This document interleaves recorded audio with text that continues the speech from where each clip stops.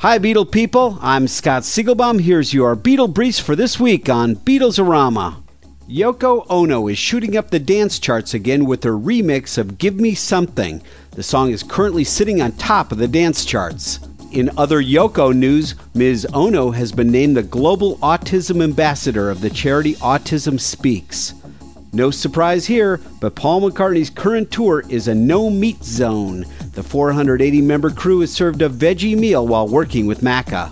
The Traveling Wilburys have a new Facebook page. It's a great way for fans to keep up with Wilbury news. As they say, someday everybody gonna be a Wilbury.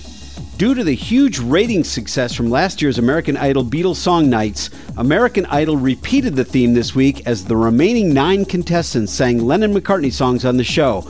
Paul McCartney even recorded a greeting at the beginning. At first I shuddered, but then I figured that anything that gets young kids exposed to the music of the Fab Four is a good thing. Right, Simon? Check out rare Beatles signed artwork as well as famous Beatle photographs and animation at www.rockartshow.com.